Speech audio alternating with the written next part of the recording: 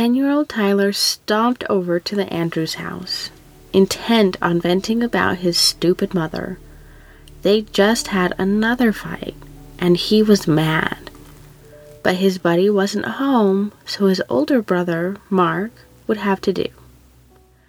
Tyler told Mark about the fight and vowed to murder his parents.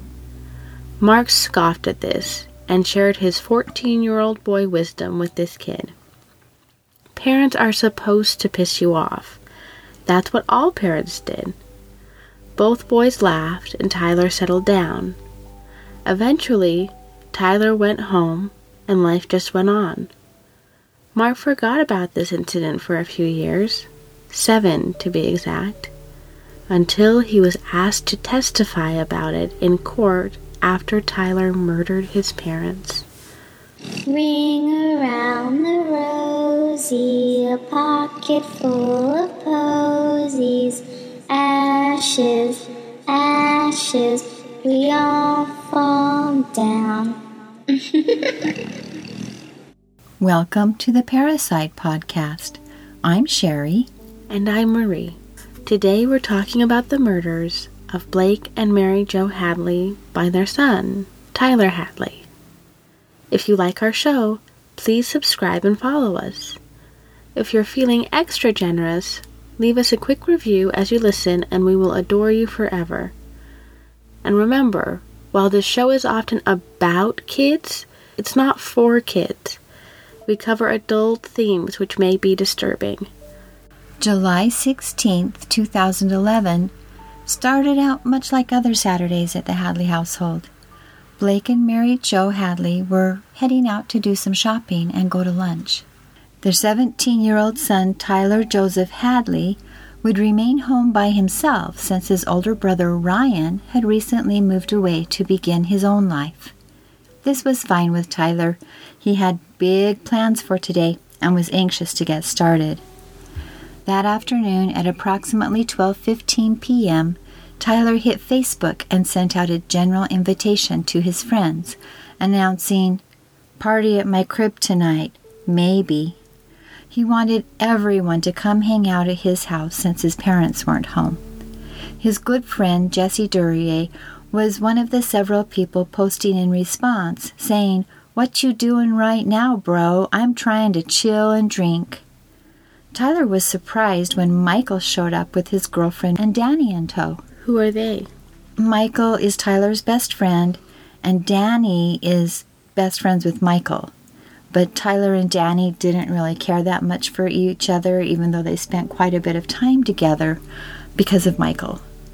They would usually go out once a week to drive around, smoke pot, and drink. And Michael didn't really drink a lot, so Tyler and Danny would often do that together. Oh, okay. So why did they come over? It looks like they came over to find out if the party was really going to happen. They were pretty excited about it, but Michael was aware of 2 important facts. First, Tyler's parents really weren't out of town, like he was saying. And second, Tyler was still on restriction and under close parental watch. I mean, Tyler's parents still had the keys to his car and control of his cell phone, and he'd never been allowed to throw a party before. So this all seemed odd. Yeah, that seems very odd. They stayed at the house for a bit, and while they were smoking marijuana in the garage, Tyler said he was going to kill his parents. That's terrible. Did that scare the other boys? No, not at all. These kids were pretty used to that. Tyler was always talking about killing his parents to the point that it had become kind of a point of casual conversation. No one really took him seriously because he'd talk about it a lot and had been since he was about 10 years old. In fact, 2 weeks earlier, he told his friend, Marky Phillips, that he thought it would be cool to murder his parents and then throw a big party afterwards with the bodies hidden in the house. He didn't think that had been done before. Oh, that's particularly gruesome. I think so too. But Marky pretty much rolled his eyes and told Tyler to stop being crazy. He didn't take him seriously because this is how Tyler always talked. Anyway, it was getting late and they tried to leave, but Michael's vehicle wouldn't start, so he called his dad for a ride. but there wasn't enough room for 3 teens. So Michael told Danny to hang out at Tyler's until his parents got home, and they'd most likely give him a ride home. Okay. But Danny didn't like this idea at all. He'd been listening all these years to Tyler as he trashed his parents and said they were abusive and controlling and horrid, and that they kept him as a prisoner in his own home. Any time he showed up at school with an injury, Tyler would say his dad had punched, slugged, kicked, or hit him out of the blue for fun. And Danny knew he didn't like these people for a fact, and he most certainly did not want to meet these monsters in person. He was scared. He pulled Michael aside and shared his concerns. Michael surprised him with his response. He confided in Danny that these parents weren't bad like Tyler made them out to be, that they were actually quite nice, and Tyler made up all of this BS to spite them. Tyler liked the attention and used his lies to cover for his own bullshit. He was kind of the asshole in the house, not the parents. Michael didn't get too worked up about Tyler's lies because he really liked Tyler, and he didn't take it well when his lies were challenged. He figured Tyler would grow out of this at some point and come to see his parents as okay. I wish he'd listened to this podcast. He would have known it was a serious warning sign. I know, right?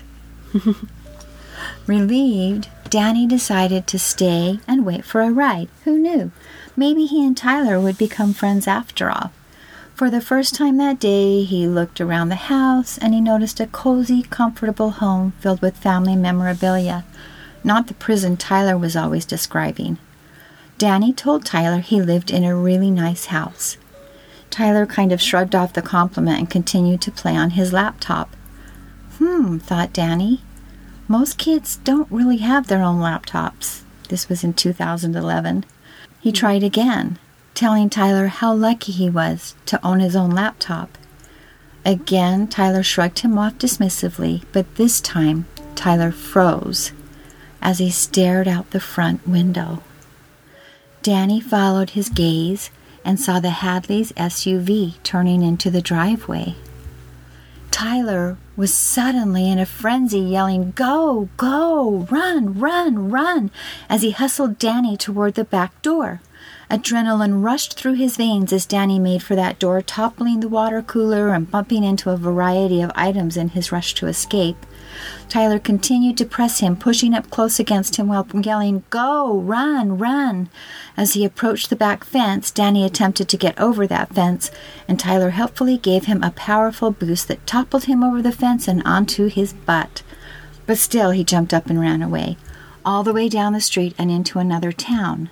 By Danny's estimation, and by use of his cell phone, this was at approximately 3:36 p.m. After a while, he slowed his roll and wondered about what had just happened. Tyler had seemed so afraid. Maybe he'd been right, and Michael was wrong. Maybe those parents were the monsters after all. He shrugged his shoulders and called around looking for a ride to the next party. Back at the house, Tyler smiled to himself and headed back inside. That was a lot of fun, but really, Danny, that was way too easy. That's not very nice. I know. But I guess he didn't like this boy as much. He wasn't really his friend, right? No, they weren't friends at all. Well, I have to ask, did anyone check Tyler's stories about being abused? Were they possibly true? Yes. That was absolutely investigated after the murders, and no, these parents did not abuse him. Blake and Mary Jo Hadley were very indulgent, loving parents who were proud of their boys. They used all of their time and resources trying to give their sons good futures and make sure they knew they were loved. By all accounts, they were gentle, loving parents. If any fault was found, people said these parents had been a bit indulgent. They gave their children every opportunity to make good choices and were careful not to get punitive when disciplining their children. This worked with Ryan, his older brother, but it did not work with Tyler at all.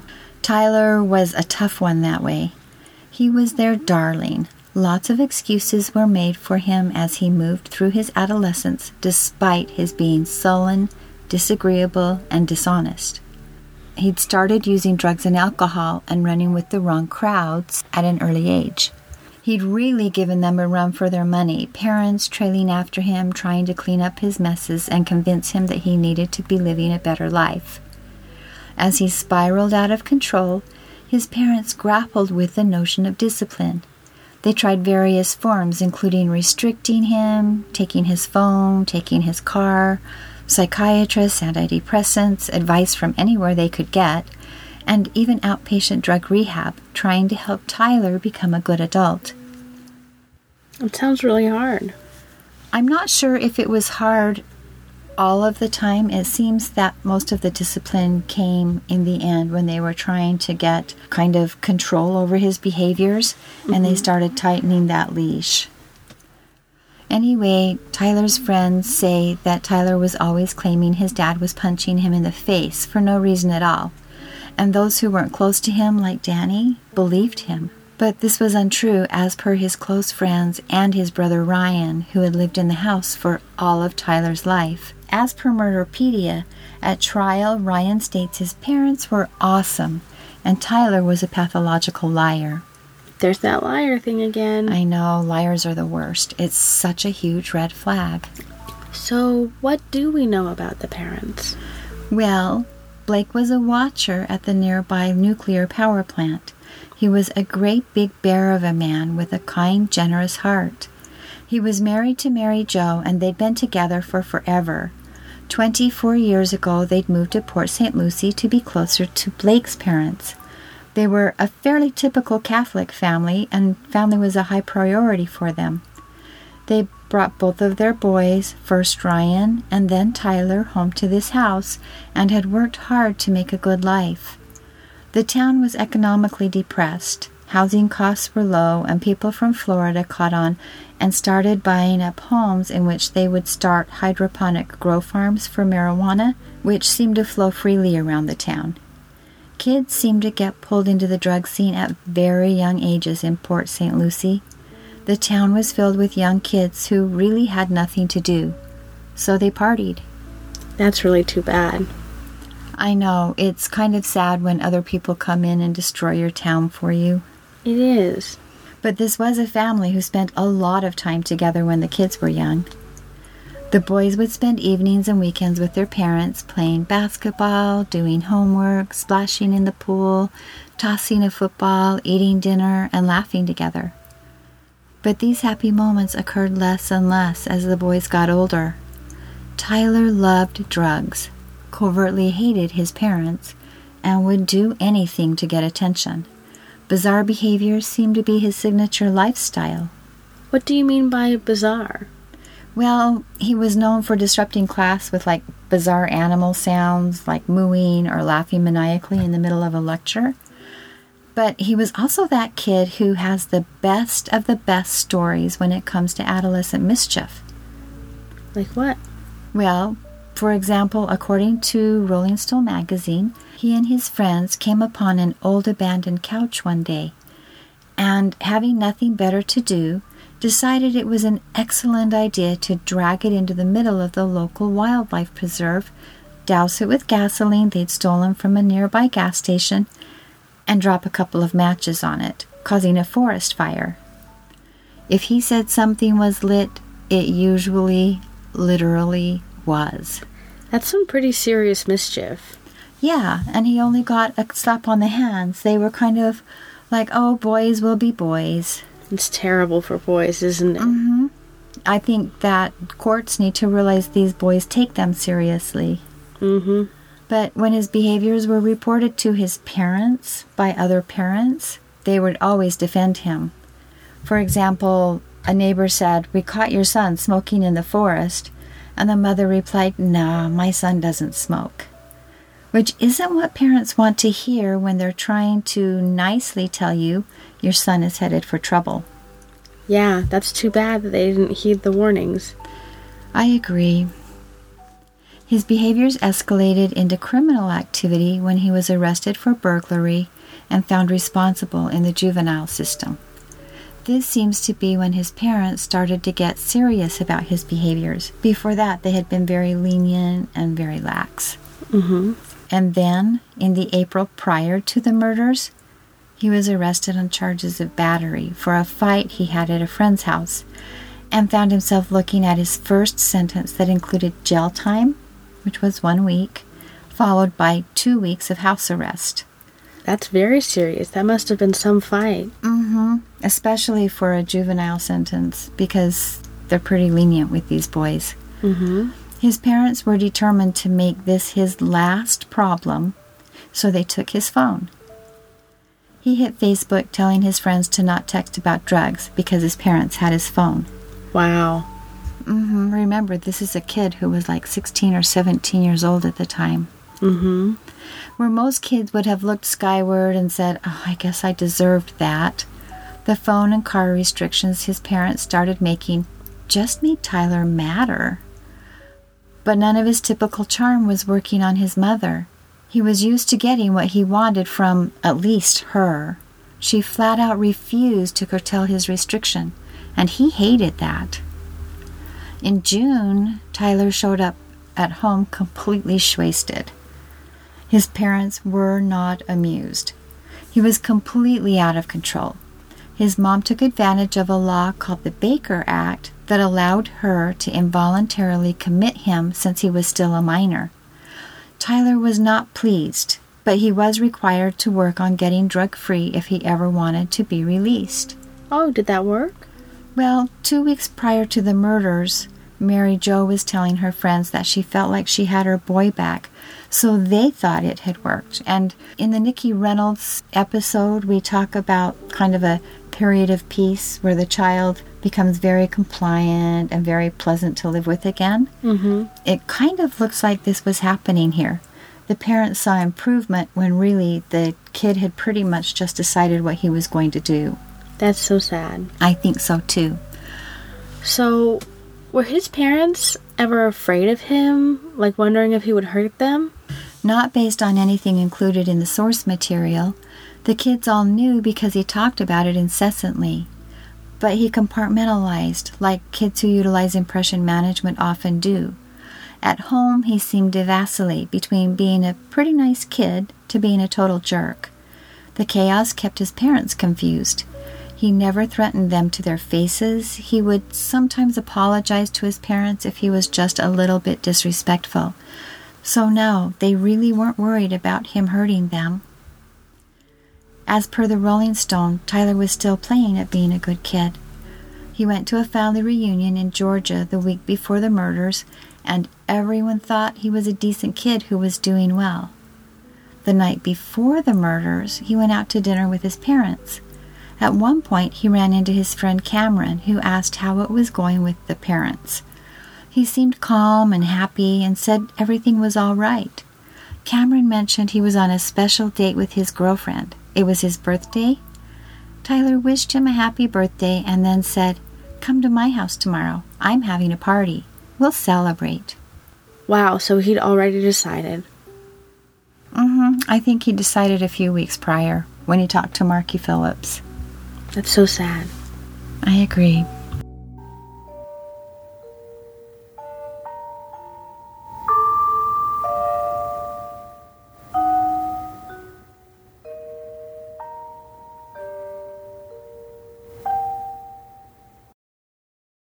Okay, so back to Saturday. Tyler's just scared his friend half to death. What does he do now? Well, Tyler greeted his parents, who had no idea what had just transpired, just as they mostly had no idea how their younger son demonized them to, well, anyone who would listen. Blake was tired from their outing and headed to bed. Mary Jo headed to her computer to do whatever she had planned, and Tyler was back in business. Danny really could have thrown a wrench into all of this. Oh, that's why he scared him and made him run away. Yes.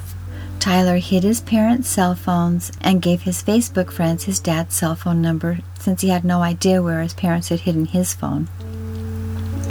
In fact, Tyler didn't miss a beat on social media as he moved through his day and toward his party. Tyler thought carefully about his choice of weapon and decided to use the back end of a hammer for the murders. That's particularly gruesome. He scooted his black lap Sophie into his brother's closet because she'd probably be protective of Mary Jo, but he let his pet beagle roam free since she was blind and rather harmless. He surreptitiously hid their cell phones in his room and headed to the garage to listen to his favorite rap song, Feel Lucky by Lil Boozy, and to gather his courage, which meant smoke some pot and drop 3 tabs of ecstasy. Sounds like a lot of ecstasy. I think so too. He really liked pot, but his true drug of choice was ecstasy. He hated his outpatient rehab program.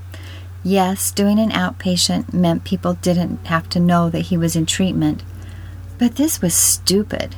He had no intention of giving up drugs.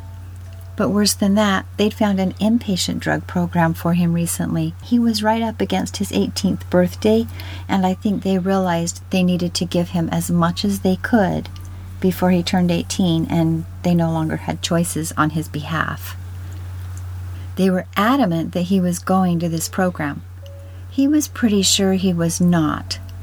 They'd figure that out in a minute or two. He wasn't going.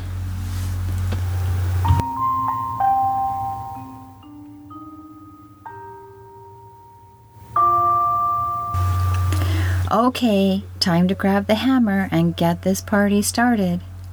At approximately 5 p.m., he crept up behind his mother with the hammer in his hand. He had not counted on her fighting back, but she did, and she was about to lose that fight. The screams coming from the family room startled Blake awake. What was his wife screaming about?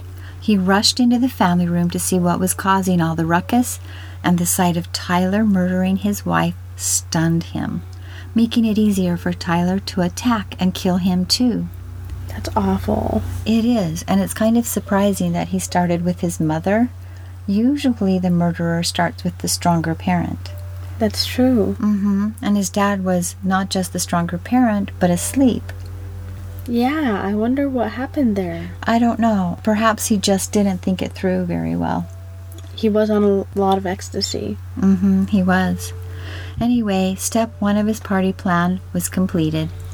Tyler dragged his parents into the master bedroom and left them lying face down on the floor as he initiated step 2. Cleanup was going to take a lot longer than he'd anticipated.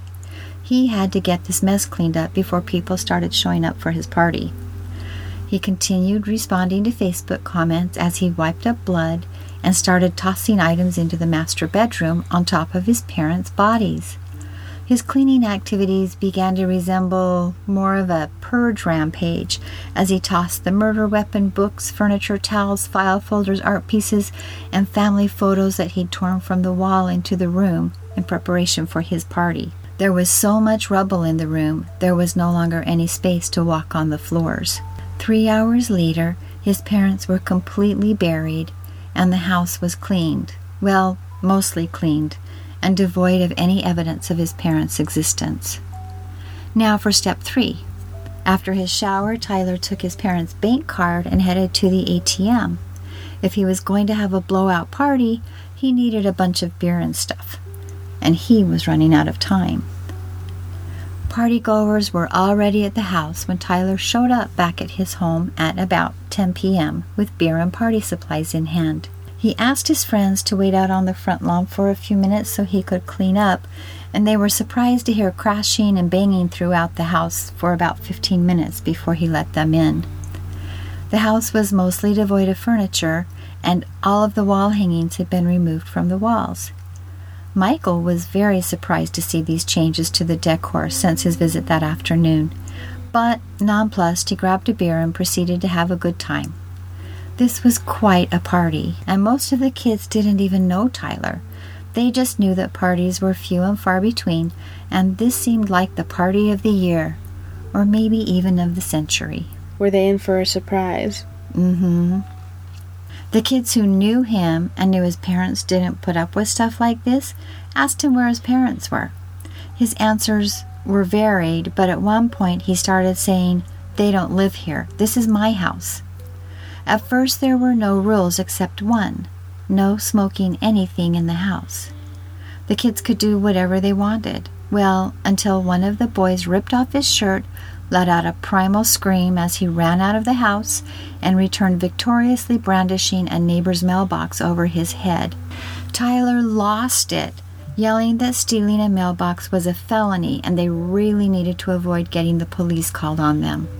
He insisted the mailbox be replaced, and he revised his one rule.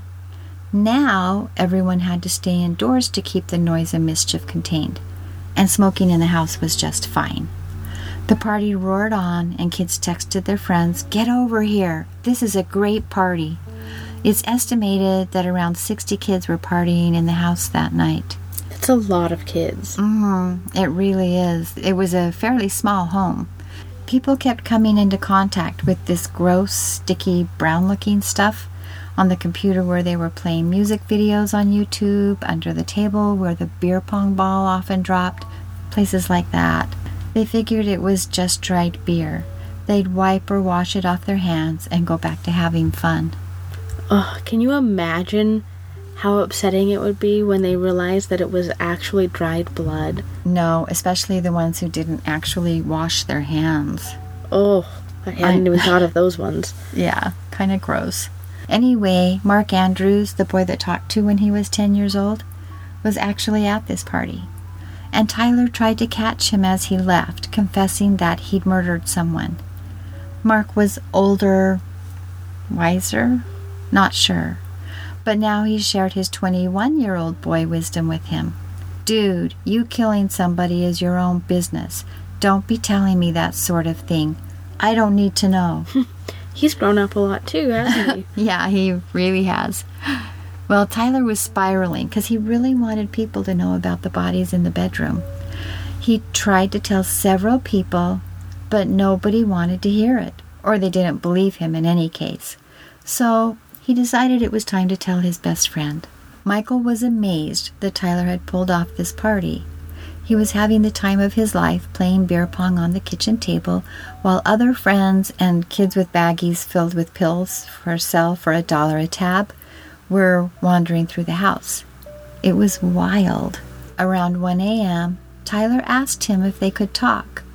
"Sure," said Michael, and he reluctantly left the fun to see what his friend had in mind. They walked a few houses down to the corner, and Tyler told him he'd murdered his parents. That sounds awful, but did Michael believe him? No, Michael guffawed and totally did not believe him. Taken aback at Michael's response, Tyler told him all about what had taken place. He told him his parents' cell phones were hidden in his bedroom. He showed Michael the card he'd used to withdraw money from the ATM, and Michael still didn't believe him. This joke was getting old, and Michael just wanted to get back to the party. Impatient, Tyler suggested Michael just look around. The clues were all there. He pointed out all of the cars in the driveway, including both of his parents, and the fact that the party was actually happening. Couldn't Michael see that his parents were dead? But Michael still looked doubtful. Tyler told him to go look through the house. He tried to clean up all of the blood, but there was still some blood under his mom's computer desk, on door jambs, under the kitchen table, on the ceiling. He said his parents were in the bedroom, and if Michael would hang back when everyone left, he could show him the bodies. That's the worst offer I've ever heard. I would have run. Me too. But as they returned to the Hadley home, Tyler pointed out a bloody footprint on the garage floor. This gave Michael pause. But he knew that Tyler was a huge liar, and he knew he'd go to great lengths to prank someone if he wanted to be believed. Michael headed back into the house to rejoin the party. But he did start looking around, and yes, he was seeing what looked like blood on the legs of the computer desk, on the door jambs, on the ceiling. But still, Tyler went to great lengths to make you believe his lies. Michael just couldn't be sure. So he decided he needed to do a little sleuthing. He surreptitiously tried the door to the master bedroom, but it was locked. He remembered there was another door to the master bedroom back by the pool, So he headed back to that door to check things out, and he was in luck. That door was unlocked, but there was something behind it that was keeping it jammed shut. He took a little time and got the door opened a bit, and then used the flashlight on his phone to look into the bedroom. He was going to kill Tyler if this was a hoax. By the light of his phone, Michael was stunned to see the room was filled with the contents of the entire house and was in a complete state of chaos. He literally could not believe what he was seeing, and then he saw it. A leg buried in the pile of rubble, and the leg sported blue shorts, the kind Tyler's dad was always wearing. Oh, that would be so awful. That would make me so sick, and I don't think I would like Tyler after that. No, that would definitely change my feelings about my friend. And his mind was blown, but in a bad way. Michael backed out of the narrow opening, quietly shut the door, and walked back to the front of the house in a daze. I'm sure he did. It'd be hard to absorb that information. Especially in the middle of a party full of people, and you know it's like a monumental secret. And he was probably already doing drugs before this. So imagine being high and then seeing that. I can't even imagine how confusing that must have been. I can't fathom it either. And Michael wasn't sure what to do either. So he went back to the party. This wasn't okay. But Michael didn't feel like he was able to leave. He wandered around the party in a daze, but nobody really noticed. They had their own trips to take. He ran into Tyler again in the garage. Tyler suggested they take a selfie to memorialize their friendship, since Tyler was pretty sure he was going to be going away for a while. You can see a copy of this selfie on our website at parasite.org. Tyler mentioned a couple of times that he was planning on killing himself after the party, and he showed Michael a baggie filled with pills of Percocet that he was reserving for that event.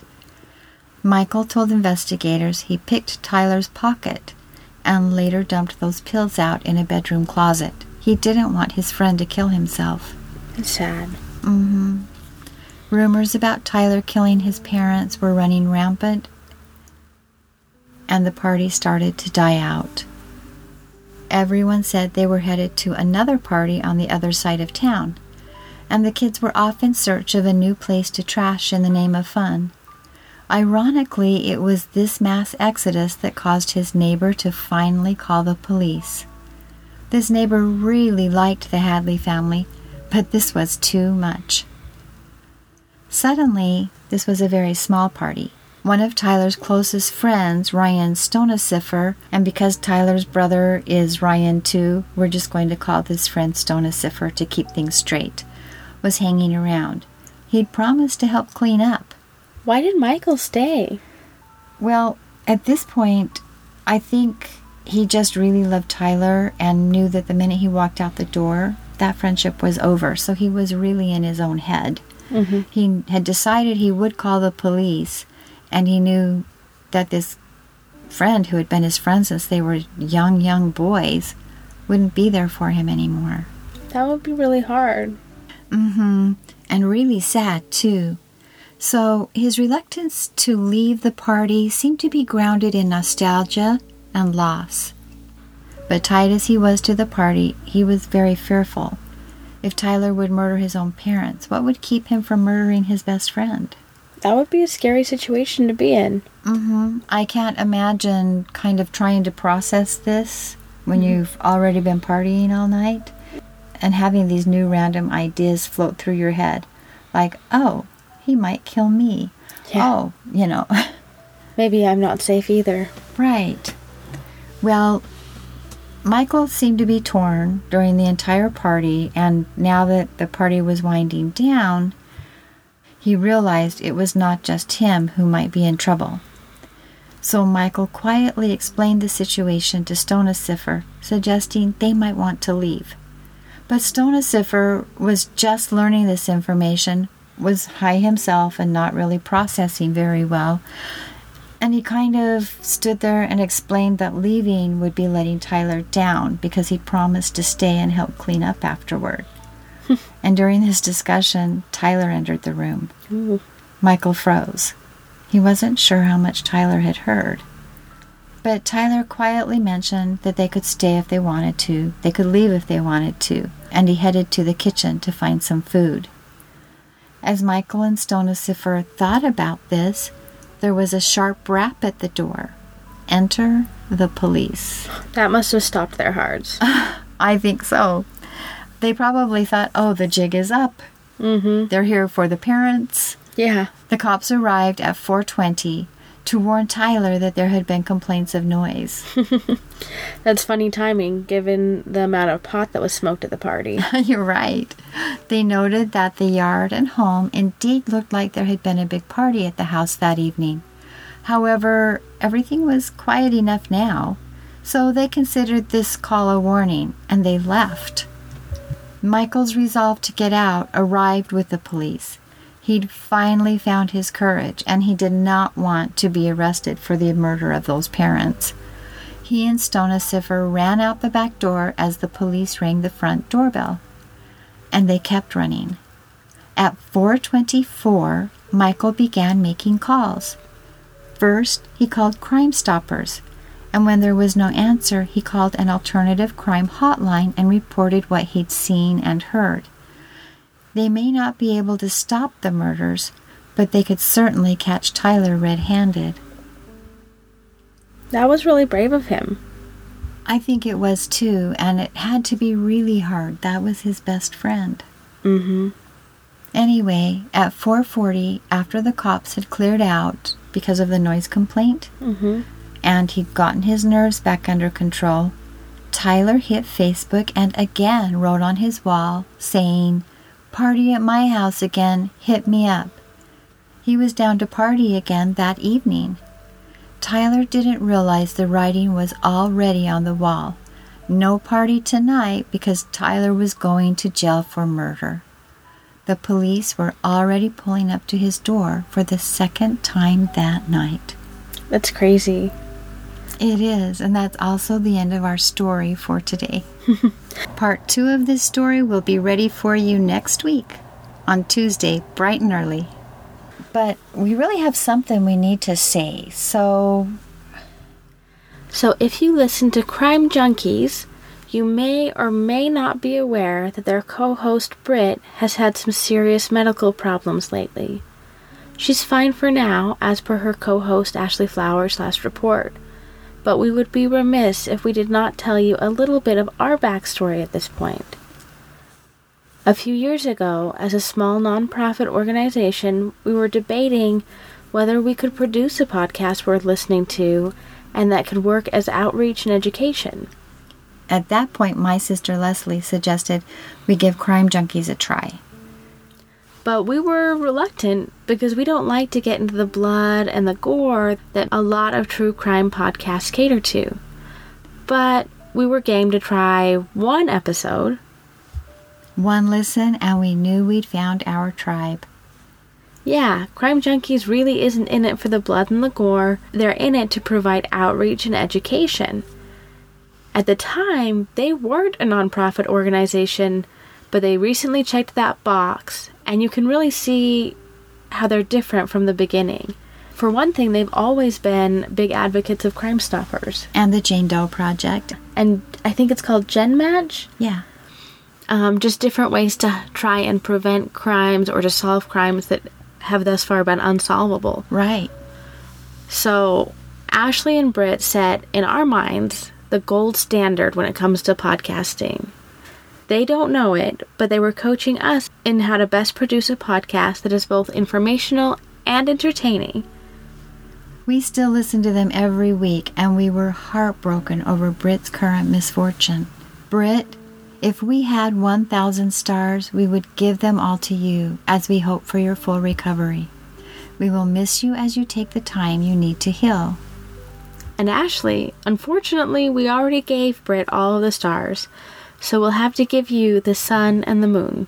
Thank you for your good examples over the years. You ladies are the best. And to our listeners, a million thanks for your support for our podcast. But we're also hoping you could do us a favor. Ashley set up a little get well gift for Britt on their Instagram. If you could go to the Crime Junkies podcast on Instagram and find that post, it's clearly marked well wishes for Britt. All we ask you to do is hit like, maybe leave a nice message. Let's let her know the entire podcast community is wishing her well and hoping for her recovery.